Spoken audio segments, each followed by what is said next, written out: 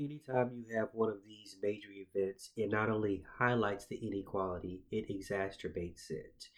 The people who are already teetering on the edge of economic insecurity or even health insecurity are the ones who are the most affected. That was a quote from Thomas Jimenez, professor of sociology at Stanford University.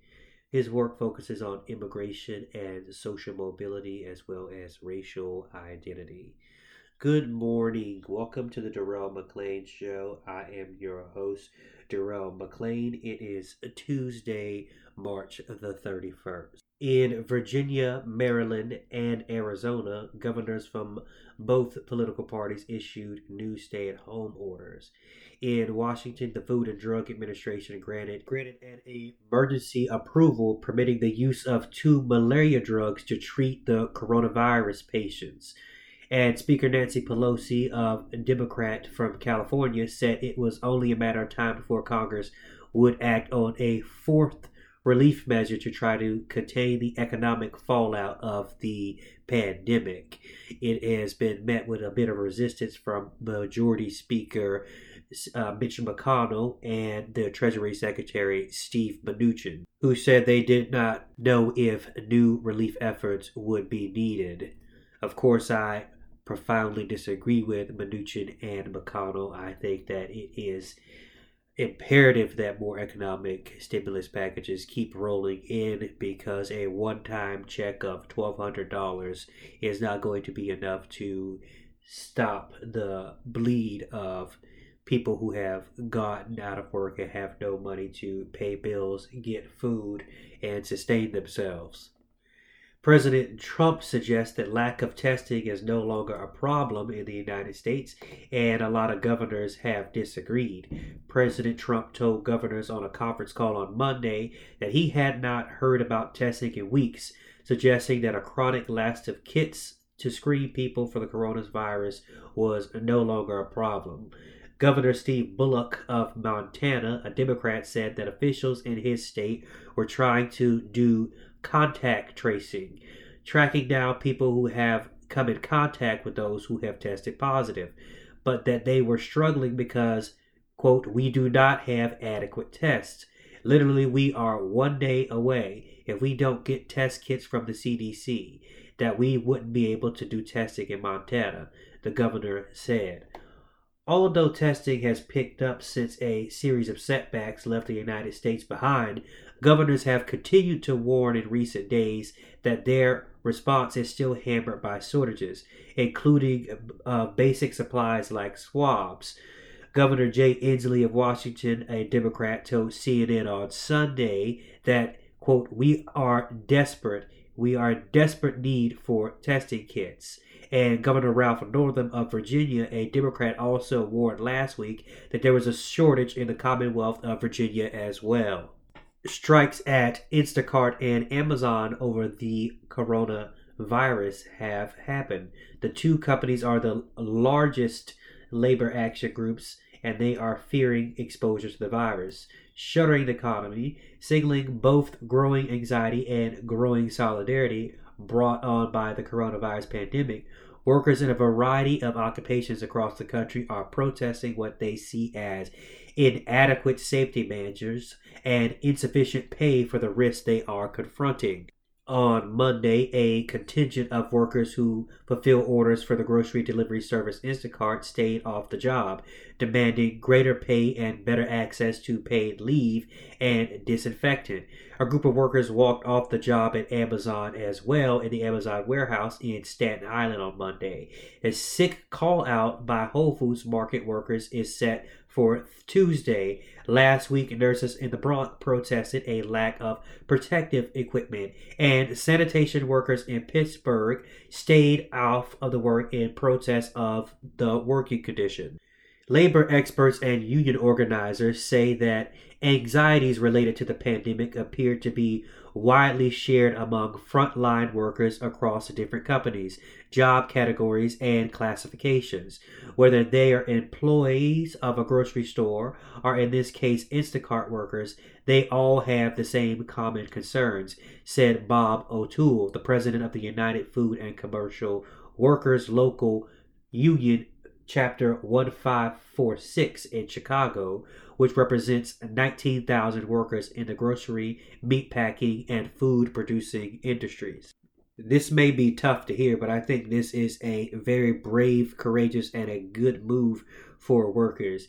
As the Reverend Barber pointed out in a live stream yesterday he did with Senator Bernie Sanders and Dr. Cornel West, we have to think about the people we call essential personnel. We say these people are essential to the upkeep of the society.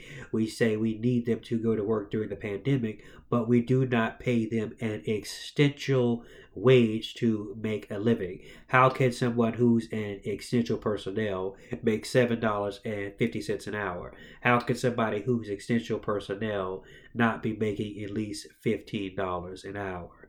It's a very simple calculation for me, people. If these people are essential, then pay them what you think they are worth, not pay them the minimum, and ask them to risk their lives for the sake of the markets.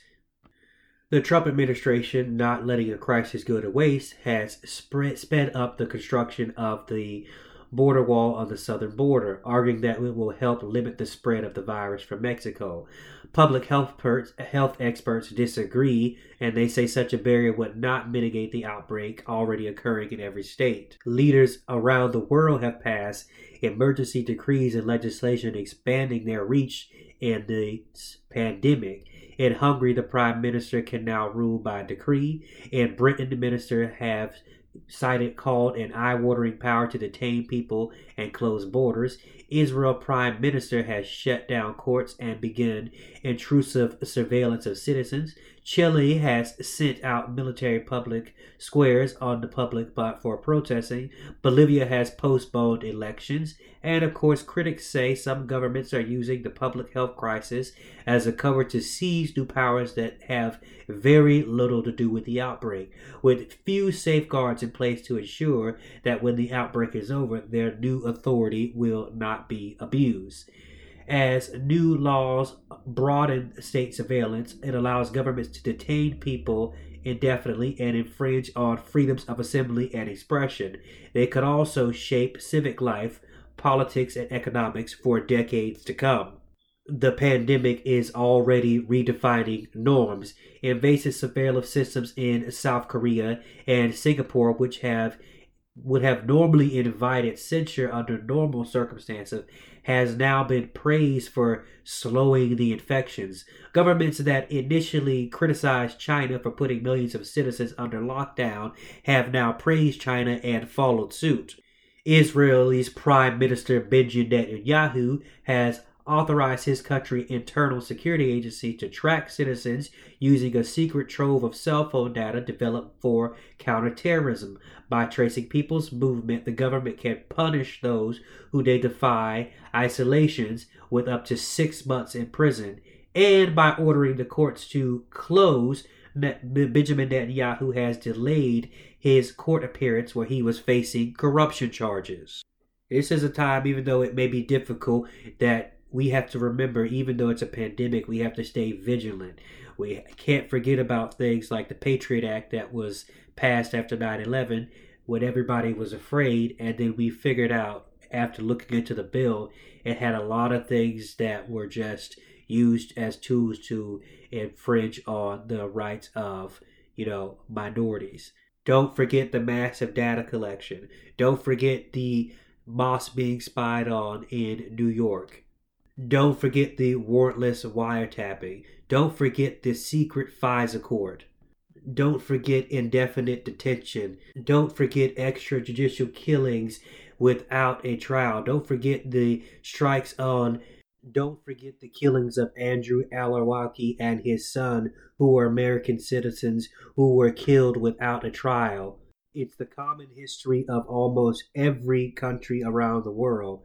Anytime there's a crisis, they will use the crisis to enact legislation that they've wanted to enact for years. So be smart, be vigilant, be aware. We have a lot of time at home during the quarantine. This is the time to pick up some books and read them.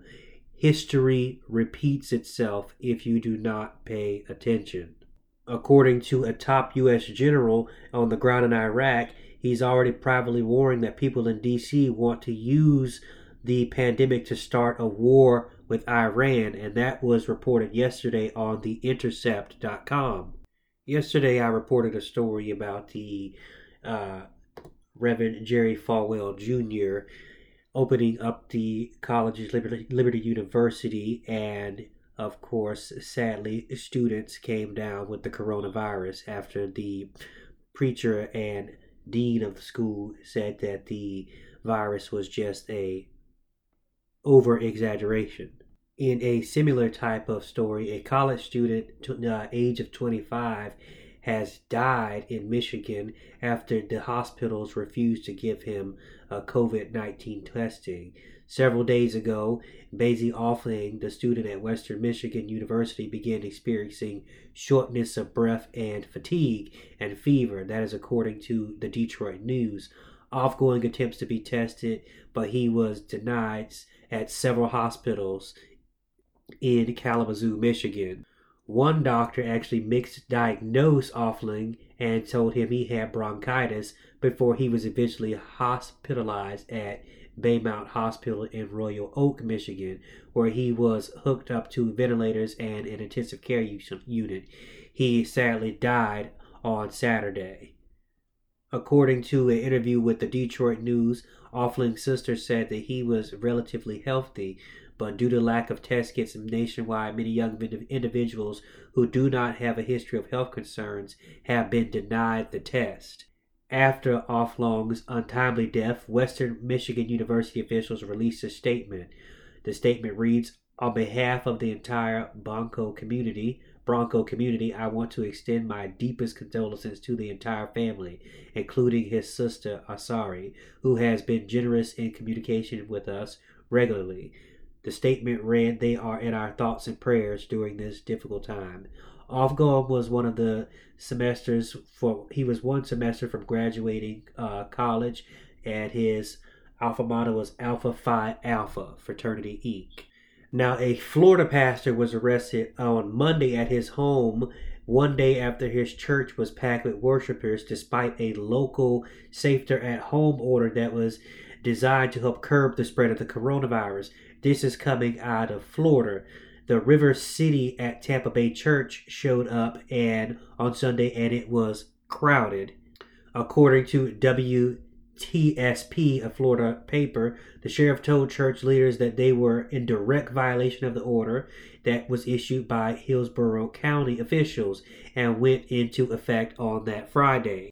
The order required that businesses and organizations considered essential abide by social distancing guidelines and keep people 6 feet away from each other or shut down entirely. Hillsborough County Sheriff Chad Corningster said, "We've received an anonymous tip that Dr. Roddy Howard Brown refused to request the temporary hold large gatherings at his church, but instead he was encouraging his large congregation to meet at his church." So soon after the service, the sheriff, along with Hillsborough State Attorney Andrew Warren, filed a pair of charges against Howard Brown, including unlawful assembly. WTS reported that Howard Brown was booked in Hernando County Jail and was charged with unlawful assembly and violations of public health in the emergency rules. A violation of the county's safe-at-home order is considered a second-degree misdemeanor, punishable up to 60 days in jail and fines up to $500. So the pastor posted bail and was released. In a statement posted earlier this month on the church's website, the statement read in part, "In a time of national crisis, we expect certain institutions to be open and certain people to be on duty. We expect hospitals to have their doors open 24/7 to receive and treat patients. We expect our polices and firefighters to be ready and available to rescue and help and to keep the peace. The church is another one of those essential services. It is a place where people turn for help and for comfort in a climate of fear and uncertainty. Therefore, we feel it would be wrong for us to close our doors on them at a time or any time. In a time of crisis, people are fearful and in need of comfort and community more than ever before. Now, I am unfamiliar with this particular church. I am from Jacksonville, Florida, and I was raised in the church. To me, this is all about money. This is very unnecessary because it is very clear in the text. If you go to Matthew 18 and you go down to verse 20, it says very clear, for where two or three are gathered together in my name, there I am in the midst of them. You do not need to have a packed building to be in church. It's very clear. Where two or three people are gathered, it can be your church. Don't forget, it was Jesus Christ who said, render unto Caesar what is Caesar's, and render unto God what is God's. We have to stress safety and caution here. Remember what I said on the show earlier this week. Dr. Anthony Fauci is suggesting that up to 100,000 people, highest number 200,000 people, can die from this virus. And the peak time will be around the 12th of April to the 15th of April, where they're expecting on that date will be the peak time where people will start to die from the virus. Yesterday was one of the largest numbers, with over 500 people dying from the virus in a single day. And this is serious stuff, people. Don't let somebody convince you to gamble away your life by going out in mass gatherings and risking yourself. Even the other day I read a story where there was a funeral in Alabama, and people who went to the funeral to mourn contracted the virus. So we have to be very cognizant that it's a big thing. It's widespread, and you have to do what is necessary to protect yourself and your families. Today and tomorrow is one of my free days, so I may be doing another episode this evening on just politics or whatever happened throughout the day. This is the Darrell McClain Show. If you would like to support the show, you can go to www.patreon.com/the Darrell McClain Show and be a patron for as little as $3 a month. You can also find the show on iTunes and on Spotify. Again, that is www.darrellmcclain Show, and that is on patreon.com/the Darrell McClain Show. Thank you and have a good day.